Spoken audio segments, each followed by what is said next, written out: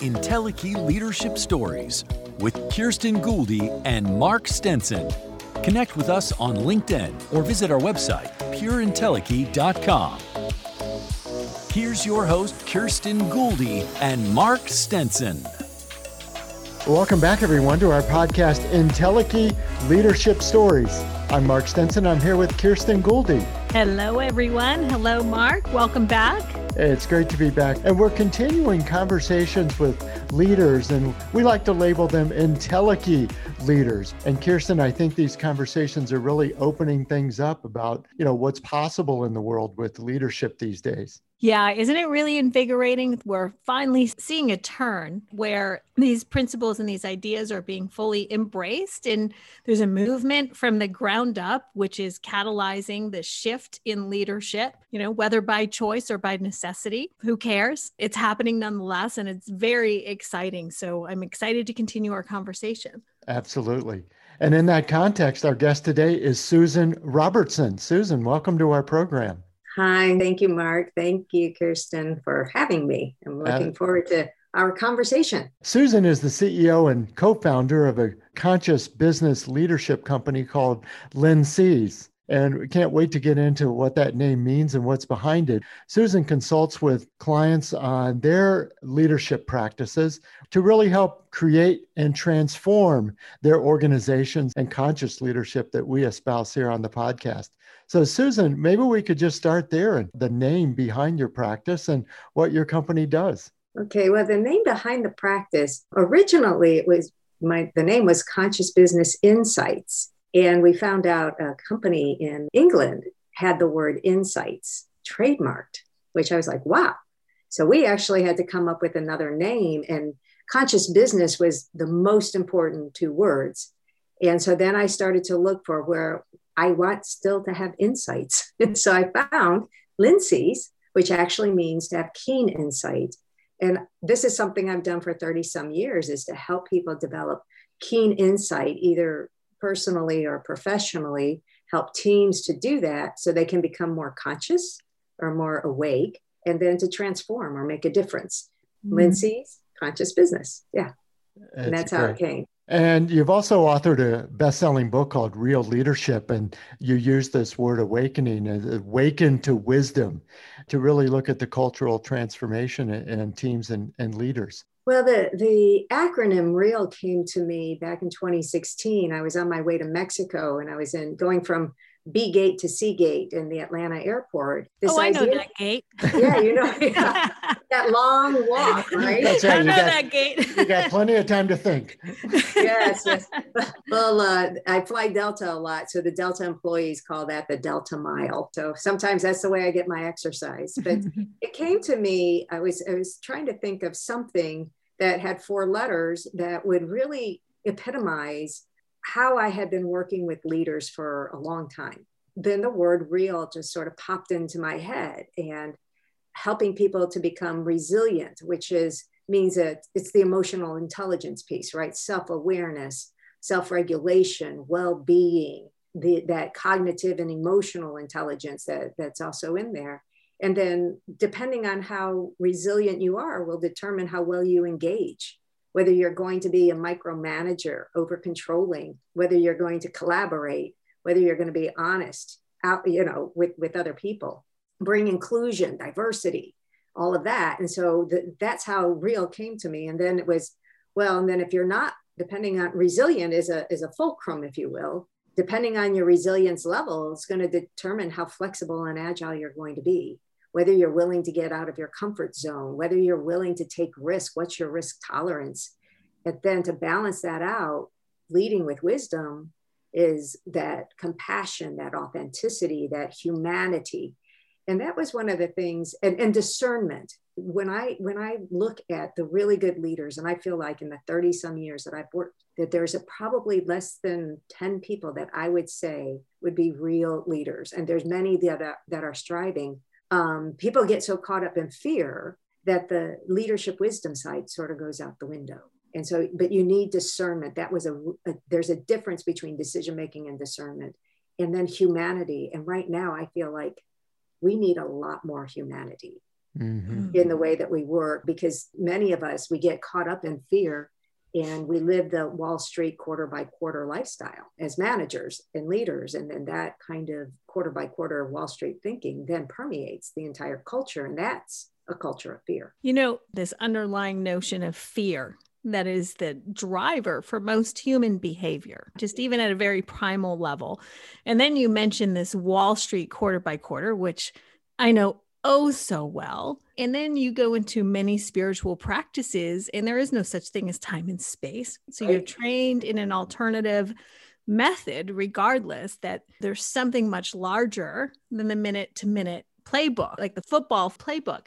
How do you shift that fear? Because that to me is the full permeation of all of the behavior. And it doesn't matter. It could be families, it could be society, it could be businesses. Like this conversation is applicable to every area of our life. It's not easy, but it has been something that you guys may have heard of Carlos Castaneda, who studied with a man named Don Juan Matus. And one of the things that he talked about, Don Juan Matus talked about, is that you have to stalk yourself. And I always liked that word because I thought it was provocative. What does a stalker do? A stalker pays attention to when you're going to be most vulnerable and what your weaknesses are, so then they can do bad things to you. And most of us don't stalk ourselves. We don't bear witness to what we do, how we do it, and the impact that it's having. We just get on that treadmill and we go and we go and we go. And we don't even realize that fear is driving us. So for many years, and I still do this, my husband and I ran a 5-day leadership program that was all dedicated to delayering fear. And so we have executives who come in, and that's the whole entire goal, is find the fear points, find the pain points, and then find how it's coming out, and then giving them an alternative to rewire themselves so they don't get triggered by that. And they are able to do what Brene Brown calls, tapping into that courage for when they need to stand up and maybe go against the grain of something. And that only comes through experience. To get people into fear, you can talk, oh yeah, I have fear of failure, or I have, fear of conflict, but that doesn't rewire it. Then it gets into deeper experiential things. And there was a woman at my home for 2.5 days where that's all we worked on, one-on-one. Yeah, you do have to have that experience, don't you?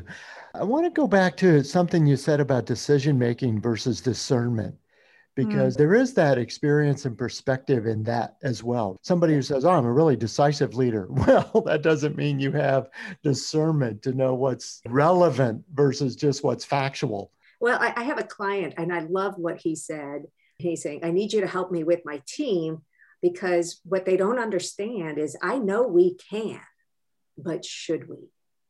And that to me is such a great line to distinguish between deciding and discernment. And I actually think discernment takes a lot more character, a lot more courage, because oftentimes you're making big decisions around the direction, not whether, they were actually talking about whether they should take the Monday after July 4th off and make that a policy.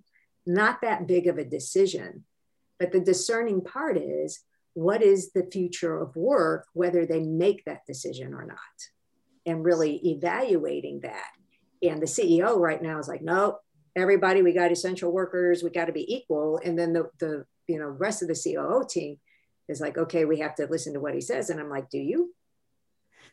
Yeah, I love that line right there. Do you need to listen, right? Like if we could apply that to every C-suite organization, right? Because in that too, I mean, that's a powerful line, right? You don't just fall in line because the person that has the perceived position of power, and I'm using the word perceived intentionally. Yes. Right? There is no equanimity. There is no component of creativity in that field that picture, right? If the other people on the team cannot be heard and voiced, the creativity is completely stifled. Yeah. Well, in this guy's style, I mean, they all know him. He loves the debate. Well, that gets tiring sometimes, but it's just like, when I said, I only wish I would have known that in 2002. Right. He said, well, we could push back. And I'm like, so will you? Right. what is the decision that you're making that is going to be part of your future of work? And they were also talking about, the hybrid model and all that. And the CEO is like, no, no, no. And they're like, but, the future of work. And I'm like, so he's asking you to be discerning and he's asking you to debate him. And so they're afraid to debate him, even though he's asking that, so that's part of like why I'm there working with that team is that like, okay, guys, I mean, he's a man. Mm-hmm. It's one person. He's asking you to debate. And you're like, oh, don't want to piss him off. Well, and that goes back to that fear, right? Yeah. I mean, there's a really big conversation that's occurring right now, the power, the enslavement of the paycheck, right? There is a lot of fear around surviving, right? Many people have families to feed. So if you push back, it could jeopardize other areas of your life that are so important, right? So there is not a real incentive to speak up or have courage because you could be in a position that puts, your very livelihood at stake. But then people have to understand they're making a choice and that part of what's happening, and this is part of what we've been teaching for 30 some years, then if we're going to talk spirituality, you're selling your soul. Great. I couldn't agree more with that. Could not agree. It's going to the heart of it right there. Right. And people will say, well, Sue, it's easy for you because you're an outside consultant. And I said, hey, look, you guys can fire me at any time. Mm-hmm. I'm more dispensable than each of you. If you don't like what I have to say, or you don't like my coaching, I'm out the door. As soon as anything happens financially, advertising and consultants and training, they all get cut. So don't think that I am at any more secure than you are. But you're really getting to the root too. I wanted to ask you, Susan, about this conscious leader now who's asking should we versus can do. The can do spirit is just every entrepreneur's dream. But now to twist that and say, no, the question is should we, not can we. I'm so intrigued by that. Yeah. This particular CEO brings it up at every meeting that I have with him. And I'm hearing his direct reports team going, he says it every time. And I said, so believe him. This is a value. Yeah, you might have to go through with each other, but he's asking for constructive debate. So that's just your fear of the constructive debate. This is an organization that, at the senior suite, they've all been there more than 10 years each. Mm-hmm. They're not firing people. Right. That's a great point. Yes. And they've got even bigger, longer tenure years down. They're not firing people because they disagree. So then, that's that inborn stuff. That's why, for years, my husband and I did these workshops with leaders because we wanted to get back to the source coding within the individual that created the fear to begin with, and then rewire. And, so that's when you hear neuro leadership or neuropsychology, because all of that stuff, Joe Dispenza talks about this stuff, all of this stuff is wired in the brain. And then it becomes just habit. And you don't even realize you've just, your whole system is now wired to avoid fear and you're no longer at choice. And then I can only imagine then that these should we questions elevate from should we take the Monday off, after 4th of July. But I mean, should we build another fossil fuel dependent, piece of machinery? Should we dispense of the, waste this way? Or should we build the packaging this way? I mean, the decisions and the discernment, as you called it, get even larger as you start thinking globally, right? Yeah, exactly. And the interesting thing is when I did my research for my book, because, you always want to have the studies that show to validate, your position. I may have had 30 years, but what kind of studies can I show to provide evidence? Well, when you look up discernment, studies on discernment versus studies on decision-making, you find very little on discernment. The only place you see, or the primary place that you see anything talked about with discernment and leadership is in spiritual circles, and in particular Christianity. Mm-hmm. And I'm going to translate it said another way, right? There's a large influence right now on this notion of intuition, right? Going deeper, using your intuition, using your guidance, applying wisdom, right? And having a higher knowing, right? It's no longer just, this is the road in front of us. We've roadmapped to 3-year plans, and we're going to walk a very linear, narrow path. There's, in that wisdom, there's, that assessment on a daily basis. Is this the step I should be taking? And then having the agility, you spoke to it, that adaptability and the agility and the courage to adapt as necessary, right? Exactly. And how that happens. And Mark, you said something too. I have a question about this. In the should we, you brought up very large environmental issues, right? And to me, I get excited about those because everybody who's listened to our podcast knows I'm constantly preaching something, right? So how many of these executives are making should we environmental or diversity, any of these hot issues, right? Are they really having these should we conversations, or are they just having, should we go in this direction to make more money? Or should we really add policies that have an impact on all of the supply chain? You probably have heard of the Business Roundtable. And the Business Roundtable, has put together, let's say, a new purpose of business. It's no longer Milton Friedman, mixing my Miltons up, but it's Milton Friedman's, shareholder first or shareholder only. If you take care of the shareholder, everything else is taken care of. Well, we now know that that's not true, because that leads to overconsumption, that leads to poor decision-making, that leads to short-sightedness. With the Business Roundtable, they're now saying we've got to take care of at least 5 different stakeholders. And I'm finding that more and more people are buying into it, that they need to take care of community, they need to take care of employees, they need to take care of their vendors or the relationships, as well as shareholders.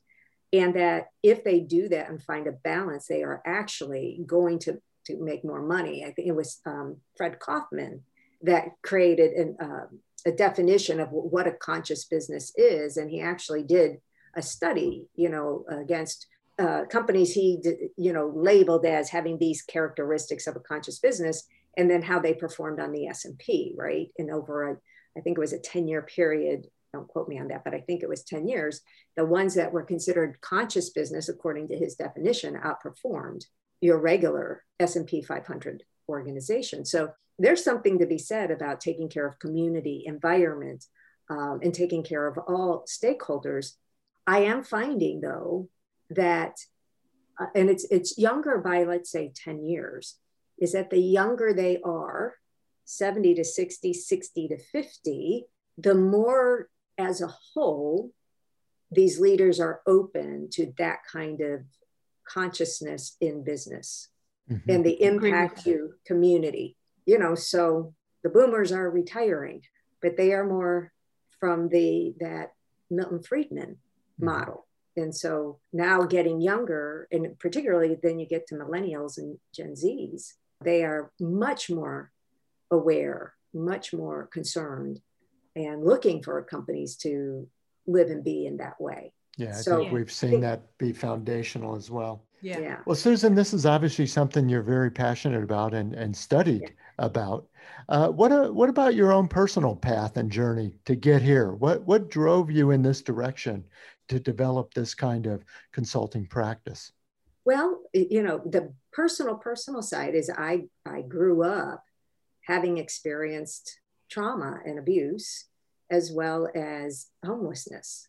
And, part of my survival mechanism and my purpose was just to never be, I can tell you, I will never be poor again kind of thing. Sort of like Scarlett O'Hara, at the end.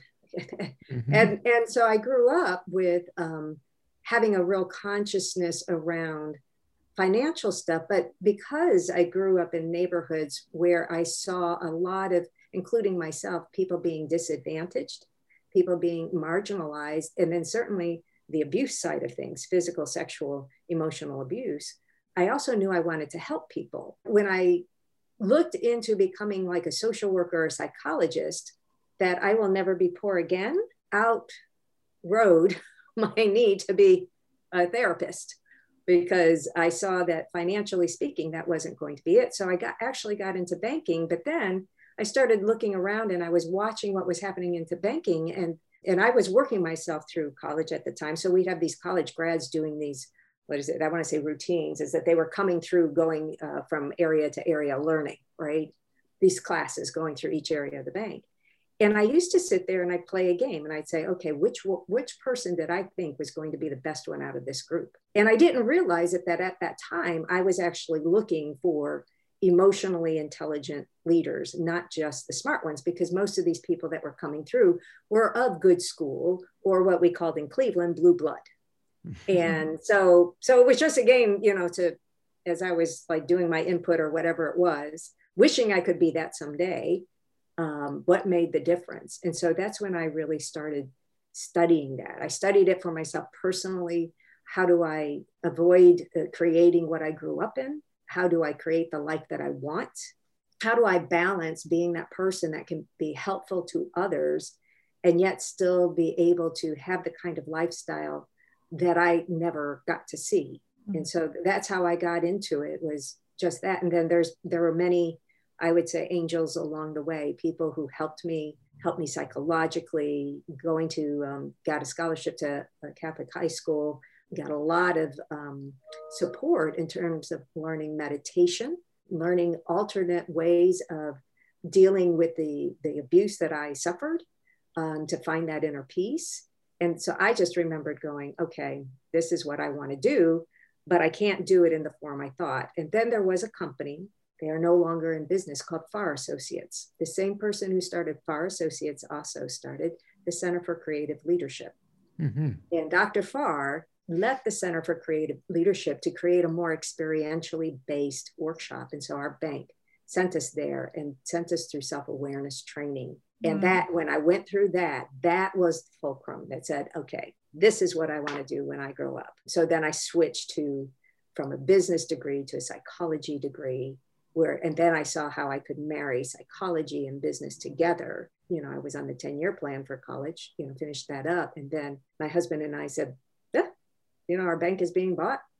Let's start our own consulting business, not knowing anything about organizational development or leadership development. I was 27 years old at the time. But you figured it out. We figured it out.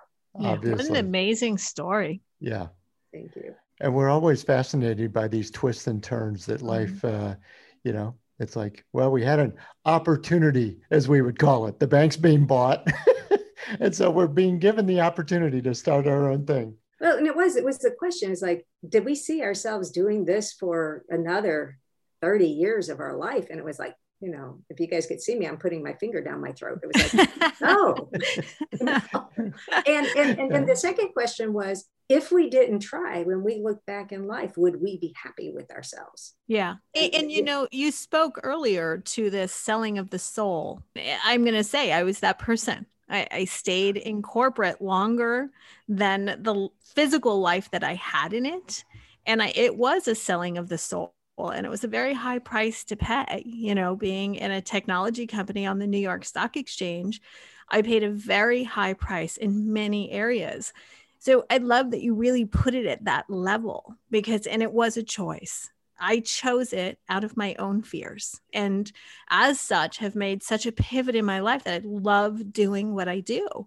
And that's what I know Mark loves what he does. I mean, we laugh, we have fun every day, in our careers now, and so I think for our listeners, it's a very important piece. Like, everybody has a price they're willing to pay, but it's what you're getting. Is it worth it in the end? Is it worth it in the end? Yeah. And I can tell you, some of my clients are starting to retire now, and they're now looking back and saying, why did I stay so long? Mm-hmm. I'm tired. My health is, sorely impacted. I missed seeing some things with my kids. In some ways, COVID this last year, even some of these boomers, they're going, well, wait a second. I don't think it's worth the price anymore. And underscore that. Yeah. Well, Susan, I'm curious to speak to some of the listeners who may be at a decision point in their career, in their life. looking at all those generational crossroads, wherever they might be, what insights or advice would you give someone who is looking at whether it's their business or their career or their family life? How should they approach that fork in the road? I'm doing a talk on the meaning of purpose, or the power of purpose. And one of the things that I'm sharing is that if you're a singer, a singer has to sing. A singer will sing every single day. A singer will perfect their ability to sing. A runner has to run. I'm not a runner. I don't have that. I have no desire to run every day. But if you're a runner, and I'm not saying that that's necessarily a purpose, but it is meaningful to that person, they will run every day, come heck or high water, right? A singer will sing every day, come heck or high water. And to me, that when people go into, and people often ask me, they said, well, why did you start your business? And I said, I had no choice. I had to, because that was my song, if you will. And if I didn't sing it, I would regret it for a long time. So some people go into it going, oh, wouldn't it be nice to have my own business? Or wouldn't it be nice to change jobs?